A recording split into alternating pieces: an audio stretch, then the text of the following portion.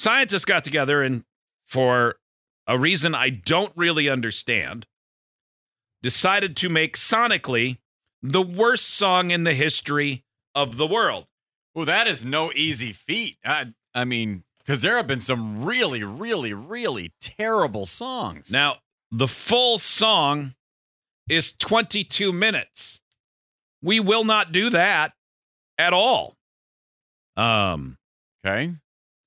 The song includes an accordion, an opera singer who's rapping, bagpipes, at one point a choir chanting about holidays, and an angry woman yelling into a bullhorn. Okay. Oh, this sounds like headache medicine. You might want to check out on this one. What is this called? It is called... Does it have Or a is name? it just the worst song ever by the scientists? I think that's what it is. Okay. I mean, because all those things that combined don't necessarily make a bad song. I mean, Whipping Post by the Allman Brothers is like 20 minutes, a great song. Certainly, there have been great songs that have an accordion in them.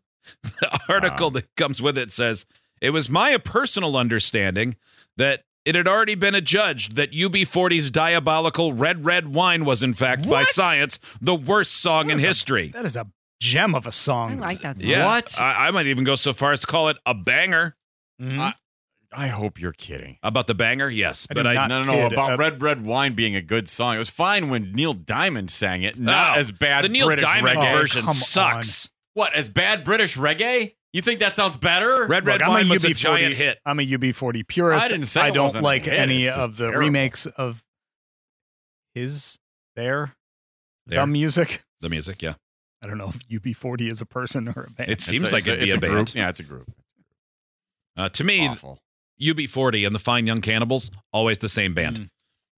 No reason why that's the case, but in my brain, that's the case. Totally different. Yeah, I know. Yeah. Agreed. Both great. Anyway, this is a supercut of this song, and this is only a 1 minute supercut, and they cut out the first 4 minutes of the song. Good start. Pretty bad.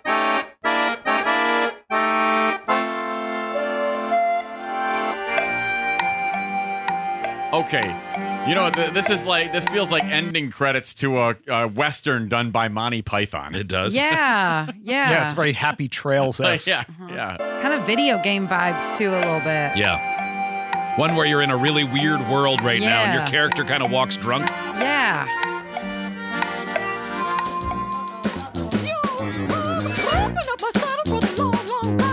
Okay, we've switched genres a bit. Now, I know this is a supercut, but in the actual track, does it blend better? Or is it that abrupt going from I don't one... know. I did not have the courage nor willingness to listen to the 21-minute cut.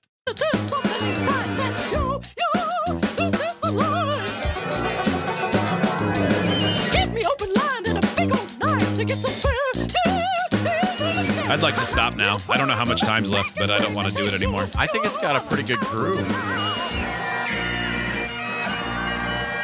No, It's like an amusement park? It They're sounds, saying Sounds it's like the the worst. Calliope.